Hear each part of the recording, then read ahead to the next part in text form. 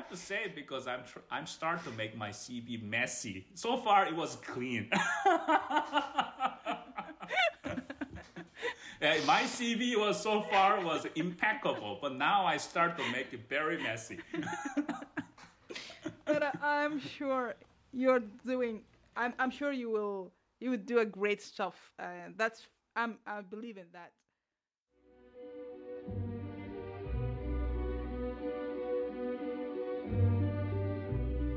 In this podcast, I'm sharing my passion and curiosity for soft robotics, where we share inspiring stories about the work we do and how we can push the limit. I am Mara Dwini, and this is Soft Robotics Podcast.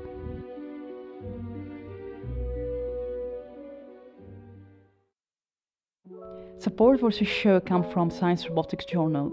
I really find Science Robotics to be a great resource for reliable and tangible research where we can really push the limit of the science we do in robotics. Great way to stay up to date with the published article is checking out the released monthly issue. All the links will be included in each episode description. We will also happen to have a regular conversation on the most published science robotic articles, where also you can contribute with your question and thoughts about the research. Thanks Science Robotics for sponsoring Soft Robotics Podcast. Maybe I would like to ask you maybe first how you'd like to define yourself for you people listening. How would you like to define yourself? Well, there are many personalities for researcher stakes, but I think I myself predominantly see as engineer. And I have my own definition about engineer. I think engineer is the folks who are solving the problem by using science. So I'm really about solving problems guy. So yeah, so I'm engineer, and I like to solve the problem, and happens to be it is based on science, good or bad. Awesome. So you mentioned at the beginning that you started robotics and then in material science. Can you tell us again about what could be missing when you entered your PhD and you started working in designing the soft material for robotics application here? What was missing, or you still missing in the research here? Yeah, well, it's a little interesting kind of process that how I switched to different fields. Like when I apply for grad school, in my grad school application and SOP, and even when I got admitted by MIT and tried to find a lab to join, I wanted to go for robotics lab. So I applied, like I basically asked to join all the robotics lab, but somehow there was no funding to join.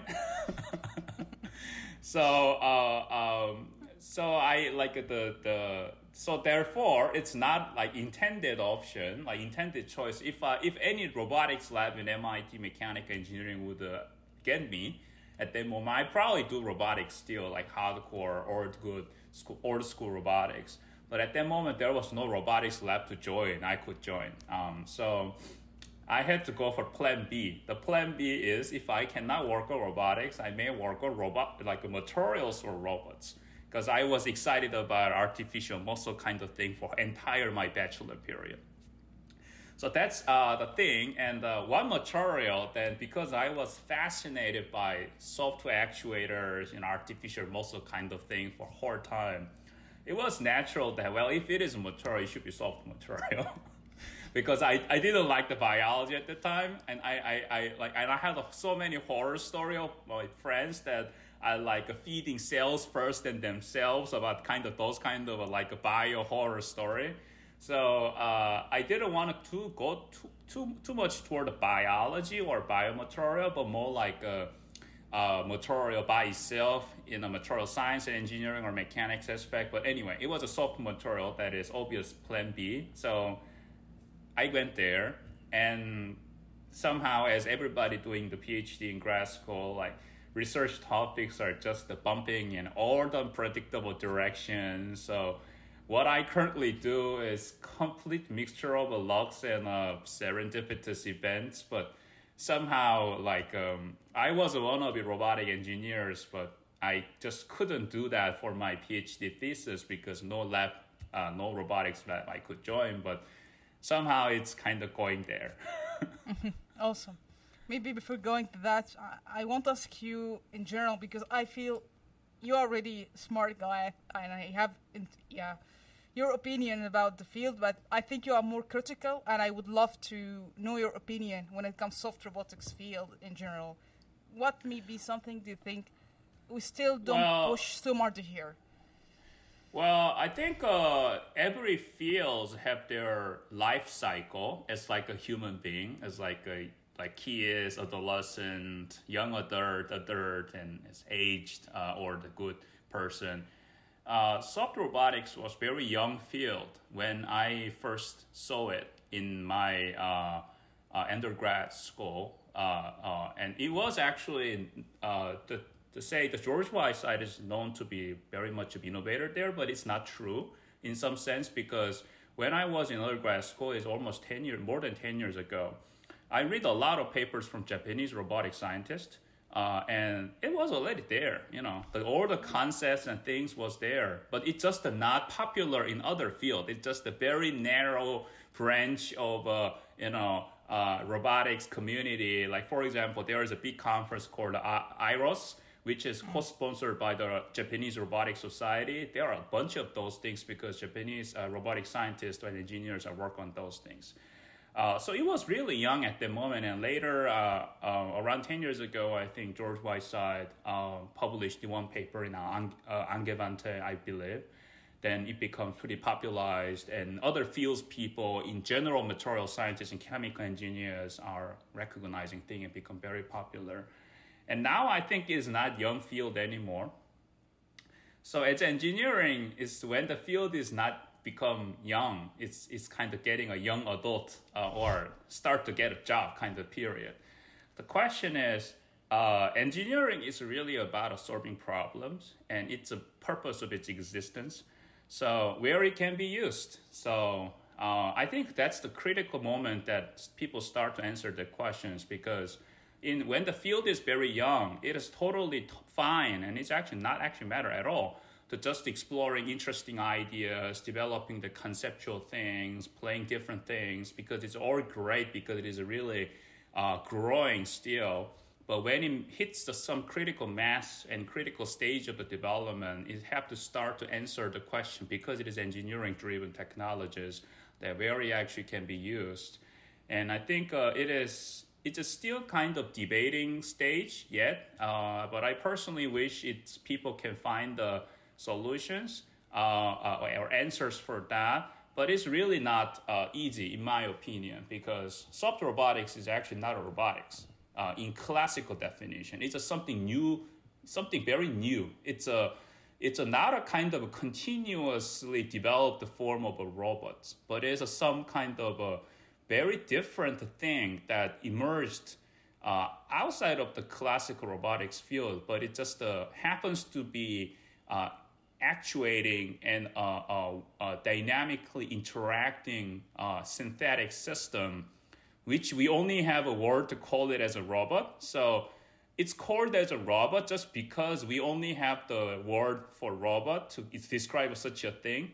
But it's really not a continuously emerged form of a discipline from classical robotics.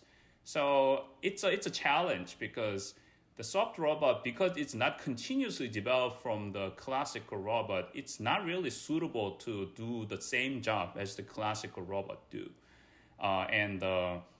So I think it is quite a challenge, and many people try to answer that, and some of the folks that I personally collaborate also try to answer that. And I personally see some most excitement in hybridize the concept, like instead of try to find out of the use of the soft robots as an independent entity or independent system, which looks, I think, is a little more futuristic. It's very challenging thing to think about it, because unless the soft robotic system eventually becomes something similar functionality or capability as the animal body, it's going to be very difficult to be independently useful. But I personally like the idea of a hybridization concept, that is some part of the conventional robots are being replaced or adjunctly added by those interesting systems, so that kind of compensating some of the limitations or problems of a traditional robots are suffering is being kind of amended by this kind of soft robotic concept. So I'm more of a hybridization pathway guy for now. But many people like the idea of orb soft-bodied robot, which is very futuristic. But I think it will take more time to be actually being fruitfully emerge in something useful form. Great. Maybe I want to go, before going to Synahil and starting the company, I think that's also a very interesting part. But in the PhD process here, you try to, I think, to push as much as you can to come up with innovative solution or new ideas. And I found what you do is really interesting. If you can tell us about the problem that you try to think, because you're most time critical and you try to push as much as you can. And you did an amazing job in the research. And if you can tell us about the problem, what you try to solve in your research before going to Synahil and how it started. Yeah, well, so in first half of my PhD, I didn't really do my research to solve a particular problem. Maybe because I was younger, so I was more energetic and more kind of imagination and for fun driven. So at that time, I just do whatever I think it is fun. So my first half of the PhD is just spread all over around. Like I did so many weird and different things. I did the gel-based software actuators, like magnetic thing, 3D printing, sticking gel, whatever. It's just all over the place. It's just just for fun. But later I realized that, I cannot do this forever. So I have to find my purpose, that what's the problem that I can solve. I think it is twofold. First of all, personally, I'm always interested in biomedical thing because I still can see in my SOP that in my grad application, I wrote that I want to work on rehabilitation robotics. And why I wrote that is I spent almost 2 years in hospital with my brother because my brother got injured a lot. And I see the need of various medical technologies, but at that time was I was really on robotics, so I was kind of on rehabilitation robotics. But in general, if somebody is staying 2 years in hospitals from ER room to ICU to every single stage of the hospital, there are a lot of problems, and you pay a lot, but it's really. Many of them are suboptimal solutions that pay a lot. So, medical is personal problem that I always wanted to solve. And second, there's more realistic constraints. Happens to be I worked on hydrogels among many submaterials. And come on, where it can be used in elsewhere. It's a gel, it's a hydrogel, it's a water-based gel. It dries out in one day if you take in the air. It is not useful outside of the wet environment. But can we use this underwater? That's also a little realistic, right? So other than underwater, the where is always wet is biological system. So it happens to be the hydrogel system is most useful by materialistic characteristics in biomedical. So it combined this realistic and personal reason. I wanted to make some biomedical stuff if I want to make actual impact. And what I can do, I cannot say I want to cure cancer. I want to do, but I just can't contribute. So, but happens to be I worked on adhesions and solid hybridization, those kind of thing. When interestingly, adhesion is one of the really, really, really few mechanical phenomena that is relevant to the biomedical engineering, because basically repair process of every broken thing is about sticking things together. So why not? So that's a kind of thought process, and it took I think 3-4 years to transit from complete material and mechanics forks to something I can call myself as a biomedical person. It took 3 years because it just needed a lot of experiences about preclinical models whatsoever. But I was lucky that I could finish, but I don't recommend to do this for other people because it's too risky. Yeah, I feel to be honest, I really admire what you did, and I think maybe the decision to to start Cinehill. I think that sounds very interesting. Maybe I read what you wrote. Why did you choose to do that? And I really like it what you said, and I feel a lot of courage to do that. I mean, you have a really strong record of research. I mean, very intelligently and peer-reviewed. I think it's and risky, which is not so common in my opinion. That's what I think. But can you tell about that article, the small one you wrote, and your decision to let's start and go for the other side and not continue? Can you elaborate why you did that, and do you think it was kind of risky decision for you because you did something here? I mean, solid research. You mean the transition between academic and non-academic exactly. career? That's the first. Yeah, that's the first part, because I think it's just I feel it's so you're courageous here to mention your opinion and why you did this to go for the well, that's a question that I personally get a lot from my friends and colleagues, because I didn't intend it, but somehow my career development looks so much to become one of your faculty. So I got the same question a lot. Well, I personally don't think it is involved any courage to do it, because, well, come on, like I am a scientist and you are a scientist probably too. So we have to gather the evidences to make the decision about certain phenomena, to what gonna be the prediction. So it's the process of gathering various information to help me to make the decision, and which actually doesn't involve much of courage, although it's risky. The thing that I decided to do a non-academic career, other than academic career, which was actually pretty easy for me to go academic career, is two things. First of all, it was a realization that if somebody really wants to make a technology being actually used in people, it requires not only development of technology, which is generally start with the paper not end, but start with the paper publication.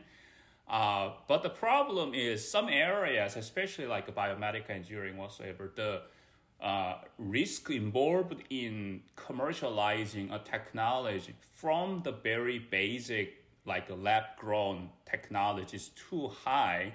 So I tried to find the various other options, but I just simply found that it gonna not happen if the inventor is taking that responsibility of getting risk to push things into the market. So it was a very stark observation that I got, is it's really just the two of one. I don't continue to push it into the market, so it will never be gonna be commercialized, or I push it to the commercialization so that it have a chance to become a product to be actually used. So this is really the first thing. The risk involved in a commercialization or product development is way too high. There are gonna be no big company that magically license your technology and do all those complicated. No, there's nobody. So it's really a matter of whether the inventor really can push it themselves or just to let the technology languish and die off. Just slowly forgotten away, is not really get to the war. That's the first thing. The second thing is I have my personal opinion about doing working in a university setup. Is I think a university job, faculty job, is really bad in financial outcome. I think everybody would agree it's horrible. It's really bad. But that job is very unique in a way that is education. It's all about education. It's like 100% about education, educating the younger generation to help them to intellectually and career-wise be developed. And there, I see some unnegotiable problem I faced. Why? Because I identify myself as engineer. And if I keep teaching younger people, those youngsters will also likely be one of the engineers. Because I'm an engineer, I want to teach next generation engineers. But here is the problem that I faced. Engineer is the people who need to be able to solve the problem by using science. And that problem should be a real problem to actually benefit society. And therefore, by seeing the statistics, more than 2/3 of the engineering PhD eventually work in industry. Just a matter of fact. How hard they want to be a faculty or research doesn't matter. It's just at the end of the day, statistics tells us that more than 2/3 of the engineering PhD works in industry to work on companies, startups, or whatever related industries. So here's the problem that I asked myself, and I find this very astounded. Well, if I have to care about a teaching, which means I'm gonna get a job in university, I will work as an engineer, so therefore I will teach engineering to grow the next generation engineering. But come on, engineer is about solving real problem, and more than 2/3 of those students will work in industry. But if I don't have any experience about after the R&D, if I have a zero experience or understanding about what's happening after initial R&D, but there are tons of things, right? If I don't know any of it, can I be able to be a capable teacher? It just, to me, it doesn't make sense at all. So even for me that I want to become a faculty in some time and I want to teach the youngsters in university setup, even that, I thought that I have to learn, I have to first learn the full circle of a process that engineers should do and actually do in the real world. But how dare I can say that I can teach us the brightest mind in the world in some other place if I never ever see or finished my own full circle, but how dare I can teach them to do that? So it was just a complete mismatch. So combine these two. First, well, I don't want to see my technology that I hardly invented myself is dying off on the shelf. Nobody uses it. I just don't want to see that.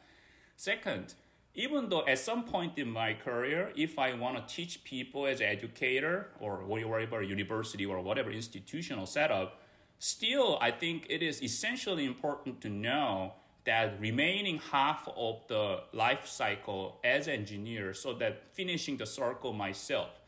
And only when I can really wholeheartedly can teach the youngsters that how they can train themselves, how they can work and function themselves as a true engineers in the society instead of really just publishing something to get a fancy spotlight which die off in a few months. It's not the engineer's goal.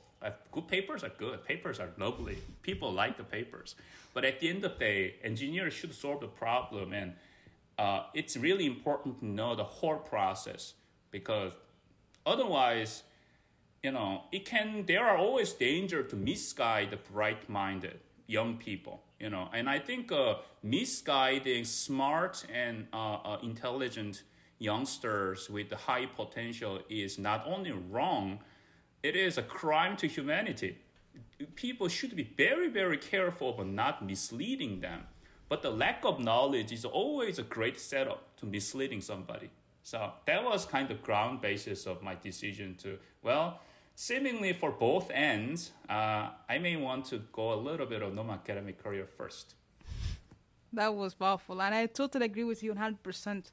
It should be that way, and I think I'm glad that you mentioned that because I think it's maybe the system set up in a certain way, but I think having this experience, you are right, to change the way we teach younger generation in university. Totally agree with you. Totally agree. Well, if I just a little bit adding on that, it's because I'm from mechanical engineering, and you should be very familiar with the mechanical engineering because robotics people are mostly mechanical engineers. Say 30, 40 years ago, in the golden age of the mechanical engineering, I should say, it was like that. The most founding peoples about most of the mechanical engineering disciplines, that base people who laid the ground, were from industry. They trained in university, they go to the industry, they did a great job, and when they kind of get a little old or cannot just work that hard, return back to the academia. They teach people. So basically, the workforce switching between industry and academia was really, really flexible at that time. And I think that was an ideal kind of engineering school. It's basically when the engineering school first established in the United States. It was not there. It was all science before. When the engineering school first emerged, it was that mode. And somehow we currently lost its original form. It has been segregated. But I think it's really now the time to everybody think about we have to go back to the original form because it was originally like that. Awesome. So I want to ask you again here, when you mentioned having new idea and you mentioned papers great and that's okay, the current in academia, but now you're switching for real world application here and real problem. How will you make sure what you did is meeting the end goal here to be commercialized or to start? You see, is there a difference here in salt or design to change things here? No, I think that's another thing that I really learned by the process. It's really important to talk or learn from people who actually know the problem. For example, in biomedical related, well, it's doctors, it's surgeons and clinicians. It's important, in my opinion, that when it's another problem of the segregation between the real world or industry and academia is that it's very important, I think, even in science, not only the engineering, is not to assume without evidence. So we should not assume the unmet need. We should not assume the nature of the problem, and we should not assume the solution that would be necessary or be preferred or be adoptable. So not to assume, it is just important to engage and talk with the people who actually know or experience the problem and work with them in collaboration. And that collaboration needs a lot of personal efforts or sharing many things. But I think it is decent price to pay because it is very difficult for academics who just develop their whole career within very small boundary of university in small labs or community, that how we would know that all those real problems that people actually suffer outside. At least we have to try to do interview, right? Or ideally, we have to work with the people who actually suffer from problem, know the problem, and can tell you whether this particular solution, what kind of things that solution have to achieve. And if we have something that looks like a solution but in very crappy form, does it have a potential to be actually become a solution or potentially being adopted in a positive way in those things? So we have to learn. It's not a matter of assumption. That's not even a matter of intelligence. There are many smart people in academia, but that smartness cannot overcome the lack of experience. We just need to ask and work together with the people who understand the problem. And that's somewhere that I personally try to do and enjoy so much. It's like it's so fun to listen from somebody who does a completely different thing. But at the same time, it is my major source of frustration sometimes when I watch all those works are published nowadays, that it is kind of conspicuous that this process is lacking in many times. Like people just imagine the problem, imagine the solution, and imagine the evaluation even. So it's going nowhere because it didn't really reflecting the true unmet demand that's spoken by the actual user, or I should say. So that's a thing. That's a great. Maybe I want to ask you quickly here, what the thing changed in your perspective? You have to experience, but that thing that you think was very interesting to have this perspective. You mentioned great stuff here, but is there something key, the way of the viewing problem here? You listen to me, but in the design, is there something with changing your perspective in this experience now? You are on the other side. What that thing changed your perspective so far? Well, I think it is well, Well, one thing that I developed myself continuously by doing this in perspective-wise is I always try to decipher complaints to the engineering questions. So it's like, when the one reason people don't like to listen the actual complaints from actual user is they are not written or they are not expressed in the language of science and engineering. It's just like a plain complaint. I don't like this. It doesn't work, something like that. So one perspective that I have is it is very important capability or training to do like listen those complaints and converting that into a actual question, scientifically define the question or engineering question that we can possibly think about how to solve it. So that's a kind of interesting perspective I developed. Like, for example, if I talk with a clinician, they just can talk one full hour about something doesn't work. But in plain language, it's just a list of complaints that doesn't have any sense of what's actually the issue. But carefully listen that, and we have to convert that into a kind of technical language that we can define the functionality that lacks. We can define the performance that doesn't reach a certain level, something like that. That's something interesting perspective that I developed, and I think that's something that universally useful and fun process probably for all the problem beyond the biomedical things. Mm-hmm. That's a very good point. Maybe quickly, why did you choose the name Synahel? Is there a reason behind choosing the name? Yeah, well, I almost forgot because it was quite a time we brainstormed it, but we work on a kind of sticky materials like a tissue adhesive thing, but at the end of the day, in eventual vision-wise, we wanted to promote the healthy healing of the people because we are working on various repair technologies, healing promotion technologies.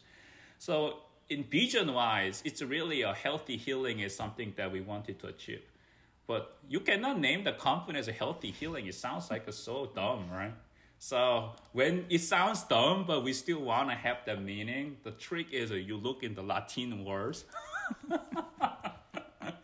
And the heal is good. So, but we found the healthy in Latin was sana, so we just combined that. So it's a very common. I think people do this like endless time. Like people first choose something they want to tell, but in full English it just sounds so dumb. So they find some foreign language. But if that foreign language is actually a live language that people use it also look dumb for that people, right?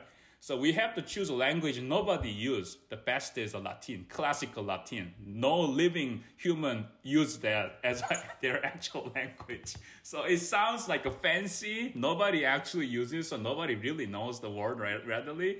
Yeah. So it's just kind of I think it is a common company name trick. That's a good to hear. Maybe I think 3 questions left, but I would like to secure the technological roadblocks. Now you have see the other side of the actual development here. What's still challenging? You mentioned at the beginning at the first year for PhD, you work at 3D printing, different stuff, material, etc. What is still challenging so far? You have this real experience and you figure out that's really challenge so far. Well, so far, the biggest challenge I am actively suffering now is how to scale up. How to scale up in reasonable way. Reasonable include the financial terms, and reasonable means also the regulatory compliance too for medical product. This is a big question that I never asked myself when I worked in a university setup. I think nobody would ask this. But it turns out that it is really something that can be a life-death question. So if they say, like I have technology, it worked perfectly well in my hand-cooked small batches.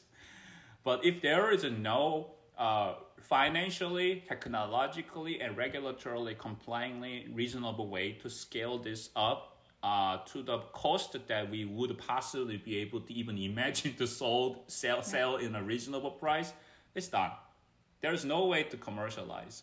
But this knowledge is entirely belongs to industry.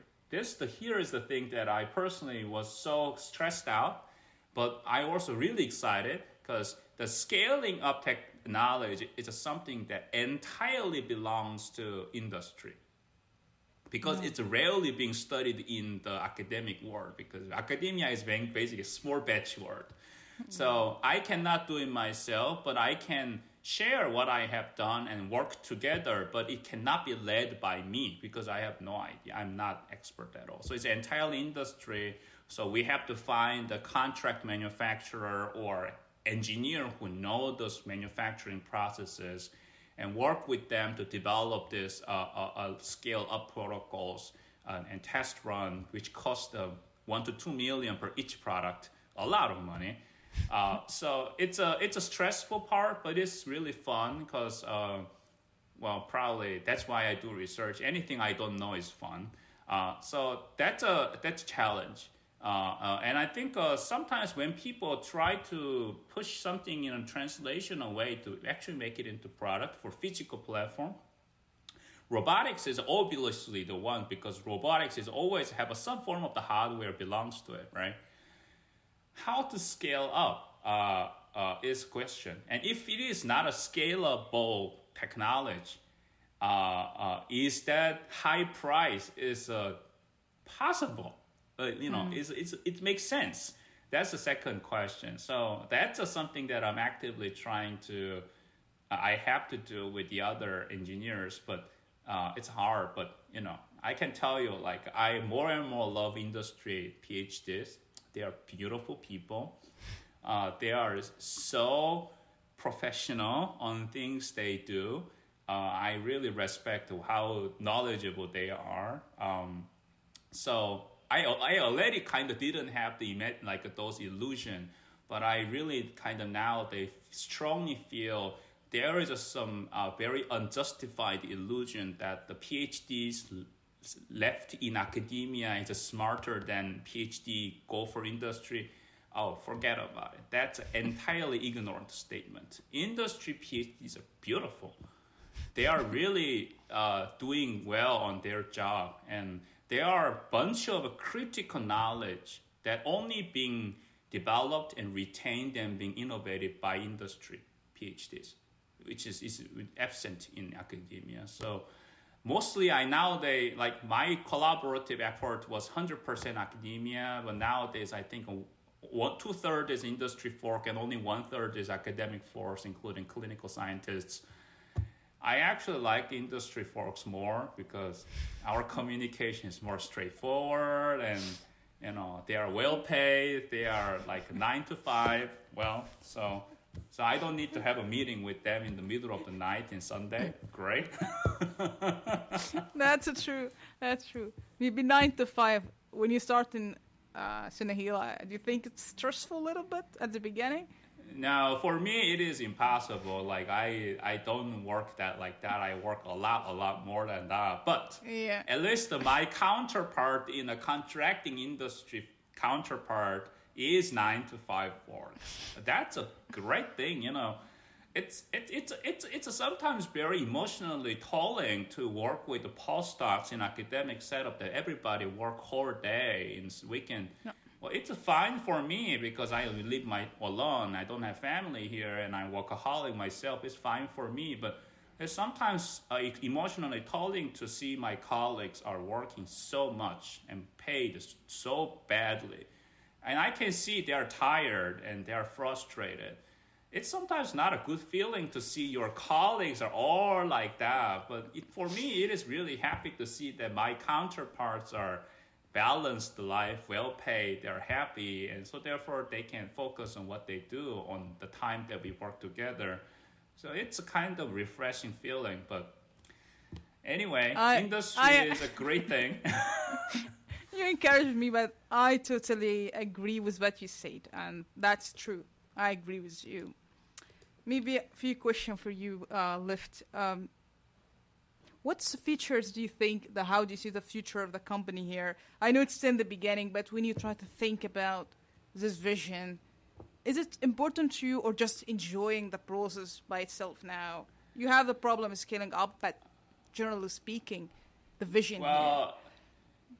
I think where there are lessons I saw from many startups rise and fall from university. So one thing is, I think it is important to have a big vision, and our team's vision is make something useful to help people to repair their injuries and heal better. For few first indications initially, but we wished it could to be grow over time in various different places. So eventually we can provide any solution people want to do, but that's a vision. But as a more practically speaking, as a company, or when any startup company that would be, I think it is important to make sure that the first one or two project actually work out to the market, get clearance from regulatory bodies, get to the market. It could be used in a pay. I think that's very critical because that's something that I try to keep myself because academic people, including myself, I'm 100% academic by training, have a bad habit of too futuristic. Okay. I get it. Have a bad habit of only talking about unrealized future and like a big picture, like a far away goal. Well, that's great when somebody working in academia, but if they keep doing in industry, I think it is the fastest way to bankrupt. So I work with a very experienced CEO, serial entrepreneur. So he's the guy who keep things controlled. But myself, who are working on a technology side, I'm trying to keep myself that, well, I have a lots of problems that I want to tap. Maybe a lot of R&D will happen in the company still, but we really need some focus to get the initial most mature technology to be processing its product development and processes so it really can be actually commercialized and get to the people first. And then we can enjoy this cycle by repeating it again and again and again so that we can actually delivering our promises into something out there. So I'm trying to keep myself because you have talked with many soft robotics for every No, week. I apologize so because I think this question, I apologize for the question because it seems because I'm still in academia and, I understand it's not the right question now to go very ambitiously here in the future. But that's good. No, it's a really good to about have a visionary, but it's a something that because I can tell because I came from academia, I'm still in academia, so I can tell for everybody in academia it needs some degree of self-containment because if it is not made, everybody in academia, including myself, we can spend the whole day by talking about future, but we don't deliver. Indeed. Maybe I could ask you, if you look to the field, beyond what you do, what is the next thing you think very, very important to the fields of robotics? You now have the two eyes here from academia and industry and starting your thing. But if you just tell guys, I think from my experience, that's something you should also consider research. If you're in academia, push here more effort in this direction. What that direction do you think? Yeah.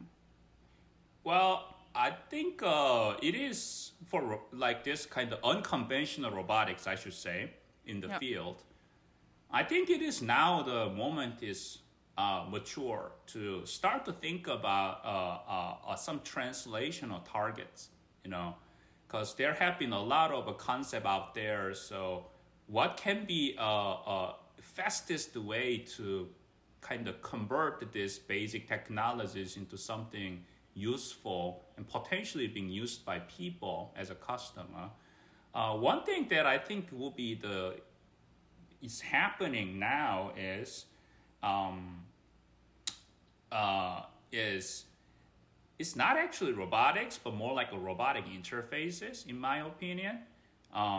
That the companies like Facebook, now Meta, these people are investing a lot on artificial, the augmented reality or this virtual reality, and they have their own internal corporate labs that are trying to make new generations of interfaces that help them to interact with the virtual reality, or even some hardwares like a robotic system away from somebody remotely to get better interfaced, which potentially be a little more complicated. So where that is a little unconventional robotic system or sensor system may be very helpful. And I think those are kind of low-hanging fruits that people can go for actual translation. So in my opinion, that there are enough of basic technologies are out there, at least conceptually. So maybe it will give a healthy culture in the field that people start to find not huge, but just several very realistic and obviously impactful ways to use the technology in very intimate way with the people, and start from there. There gonna be more and more momentum will be grown. How people can make this into more and more useful out there. So I think that will make the overall field much more like energetic, vibrant, instead of fully focusing on a futuristic concept fight. Like, I even don't know whether there is any remaining insect or animal left to be inspired. So I like that. I started my whole research career about bio-inspiration. I wrote several papers about that, my own inspiration in interesting creatures. But that's good. But I think everybody have to keep doing it whenever they have a good idea. But at the same time, I think it's really going to make the field very healthy to identify few problems that actually this developed technology are being used or translated, and kind of doing a parallel job. Like in one side, people are asking questions that nobody know where to use. I think that's most of the time wasted, but still have a very small chance of breakthroughs. I think it is a great thing to do for every research field. But at the same time, as an engineering, try to use some of these generated knowledges in a tangible form. So I think this kind of a parallel track will be more interesting. I think it is going there. People are doing that. Just currently is still a little completely not in that way in compared to other fields where industry is really well developed, so people can actually connect it with the companies to ask and get the feedback. That's a little more challenging for soft robotic community, because traditional robotic companies are generally not very hugely interested in this thing. But it doesn't necessarily be a robotics company, in my opinion. It can be a healthcare company, it can be a medical device company, it can be IT companies like a Facebook or Apple, that wherever that they find the technology be useful, they can give a feedback. And the big companies' feedback generally in the form of the money, which is sponsored the research, which is a great thing to promote the whole thing as well. So that will be, I think, is ongoing, and people have to try more on that. And once this kind of a parallelism with the pure academic exploration and a little industry relationship-driven tangible conversion into the real application would make the whole field so much healthier than everybody are watching National Geographic to find the next animal to be inspired. Since you mentioned, why do you love rabbits? I saw that you're a rabbit lover, if I understood. I'm curious. I don't know. But I think true love is not explainable. So I cannot explain, but it's so cute, I even almost feels like there is a theoretically quantifiable quantity called cuteness, and the rabbit is overloaded with it. It's so cute. So I just like it. I had multiple rabbits myself when I was in Korea.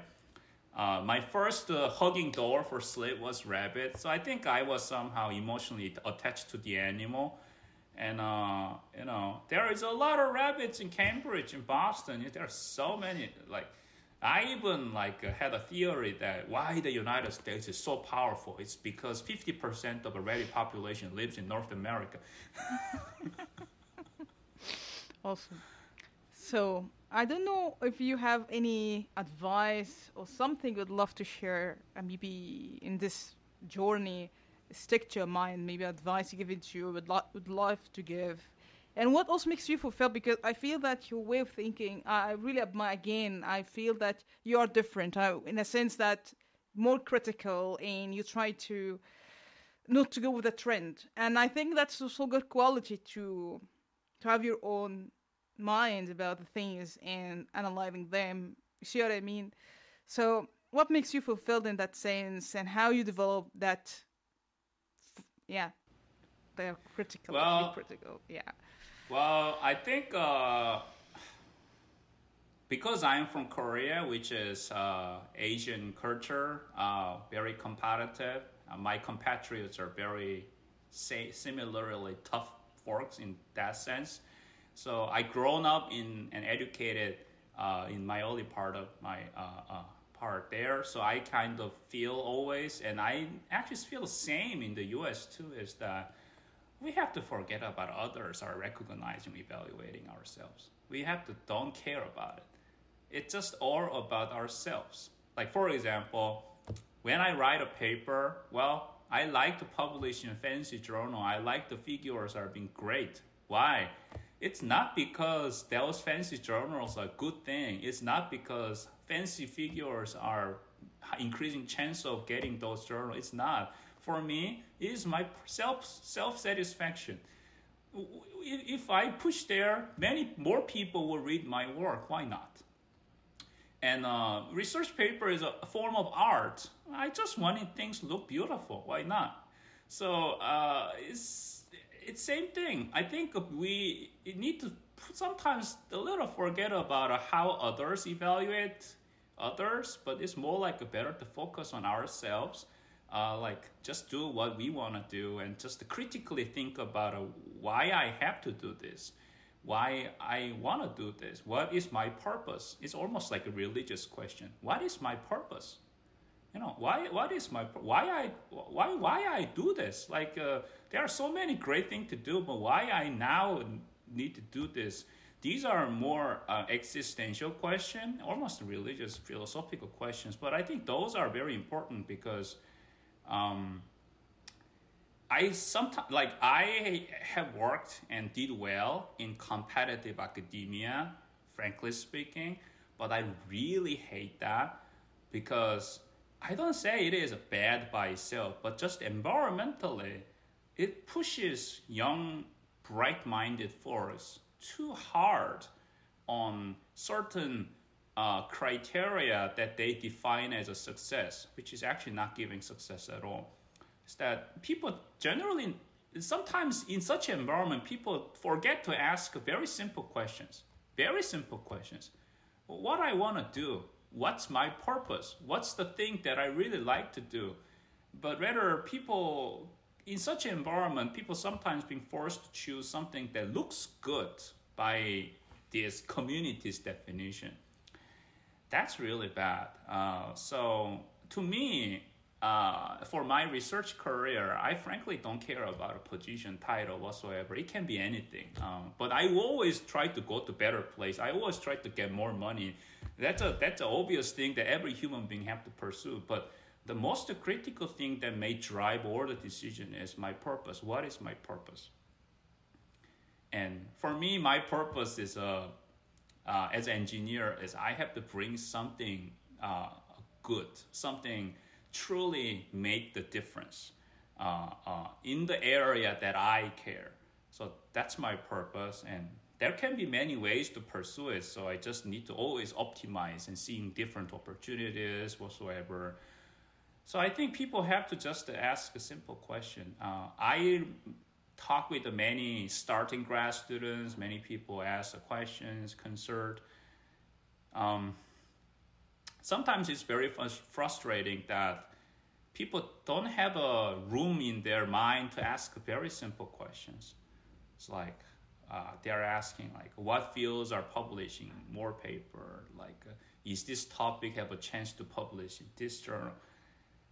Well, I can answer that because I have knowledge about it. But the fact that I can answer that means that's the right question. So in that sense, I also kind of because I kind of switched a little bit to the non-academic career, I also start to I didn't think about this at all before. Like, because I'm fully in academia, I could stay in academia forever. So that's why I didn't think carefully about it. But now I really feel that sometimes people evaluate somebody's career paths in certain criteria and, being judgmental that what career path is successful career, what career path is not successful career, what career path is more superior than others and inferior than others. I think it is a overall very toxic attitude that academia have developed somehow. We have to discard all of them. Because those are predominantly pre-existing criteria are really messing, especially junior researchers' mind in terms of helping them to asking the question, what's really the purpose they feel to fulfill? And, people get scared if the purpose, that something that they really like is not matching with the community's criteria about a success or superiorly good career. People get scared. People got very insecure feels. And, there are courageous or not courageous. There are kind of less sensitive people who just don't care about it. They just do what they're, which is beautiful minds. But smart people also tends to be more sensitive on those things because they're smart enough to actively processing all those reputational inputs very well. So they got scared, and sometimes they make a decision based on this kind of community pressures, peer pressures, and sometimes PIs not helping but exacerbating these things. Yeah. So I think we really need to collectively have try to discard this thing. There is no superior, inferior careers. And one thing that I truly love and really enjoy since I choose to switch a little gear, that when I was in academia, most successful people had very monotonous career. Did a PhD in grade school, did a postdoc in a grade school, get a faculty job in a prestigious university, got several early career award, got a tenure, got several mid-career award, got several senior award, lectureship, and the big guys in the community. But that's very monotonous. But one thing that I really impressed and loved when I switched gear a little bit in a non-academic career is most successful people in there have extremely, even unimaginably complicated careers. They did that. Like it's somebody was a professor in some university, quit and go to the company and sell the company and do the completely different thing and go back to university and go back out to the company. It's just almost so random for everybody. So it's so unique for everybody. So I think that was really inspiring for me. And for me, it's also kind of feel a little risky of not getting into cozy academic career. But whenever I have a chance to meet those non-linear career folks who are amazingly successful in what they do, it's giving a kind of a comfort of mind. Like, gee, this guy's CV is a mess, but it's still great. What's the point of worrying about those? So I think it would be really great if the academic institutions or whatever, everybody, try to find out. There are a lot of people who have such a non-linear careers. Maybe it would be greatly helpful to introduce those peoples or, to the community that, look, this guy's CV is just random. It's almost like you have a multiple name card spilled on the floor and just picked up. But it's still so much successful. So the non-linearity of the career doesn't mean not successful career. It's actually leading to the more success. So I think those kind of thing is that my advice, which not even advice, because I actually learn it now actively. So something that I would love to learn 10 years ago, I should say, that the careers can be very non-linear and there is nothing to worry about it. And So there looks so much fun and excitement to follow the heart of what they want to do, and there are so many unpredictable ways things are being developed. So that's something that I would want to say, like, don't try to limit one's focus, especially in academic programs in all the junior researchers. Don't try to think or idolize a very common, linear, monotonous careers in schools. Don't take it as the epitome of a successful career. There are a lot more. There are a lot more exciting or multiple variety of colors of successful careers. And it sometimes requires a multiple switching between fields. So those are out there. Just fact that they are not a faculty who are interacting mostly with the students, so it's not easier to get exposed for junior researchers in school system. But that doesn't mean that that's not a good thing. So I think just take a look at the many others outside of the school and get inspired by those people's non-linear, yet extremely successful career. But that doesn't mean that everybody should drop out of the Stanford to become next Mark Zuckerberg, or everybody have to drop out of the Harvard to next Bill Gates. It doesn't mean that, but just the fact that there are many non-linear careers out there. Many of them have a PhDs. So it doesn't necessarily need to idolize and try to make the one's life plan based on very monotonous academic career that probably many of the successful academics in school system have. So there are a variety of different ways, and therefore, we always need a role model to fight our own fears, right? Because unpredictability is the source of the fear. But if somebody know someone who have a so messy career but yet very successful, yeah. I think that's much helpful than people who have a beautiful, almost exemplar career that every single step is success and elite. I think it's much better to take a look at the role models that have a super messy CV. I have to say it. To be honest with you, I'm really inspired by what you said, and I consider this is really, I'm honest, the role model for me to say these words. We need that words, and I think that's really powerful from you to say this, and I needed, to be honest, to listen to that. So thank you for saying that. Thank you. Yeah, well, I have to say it because I'm starting to make my CV messy. So far, it was clean. My CV was impeccable, but now I start to make it very messy. But I'm sure you're doing. I'm sure you would do a great stuff. I believe in that.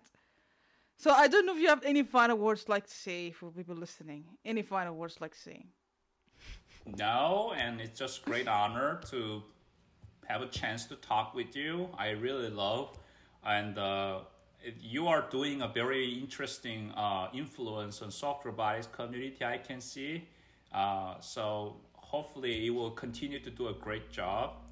And maybe it will be very interesting if you start to increase your outreach to more conventional robotics forks as well over time. Yeah. Because I'm not a roboticist, so I cannot say for them, but just I feel like people like you can be a very powerful ambassador who try to collect the different voices in the same community, but generally not work together. That will be very interesting because there are some opinions that traditional robotics folks are having about the community, and there should be a lot of value that people have to learn from it.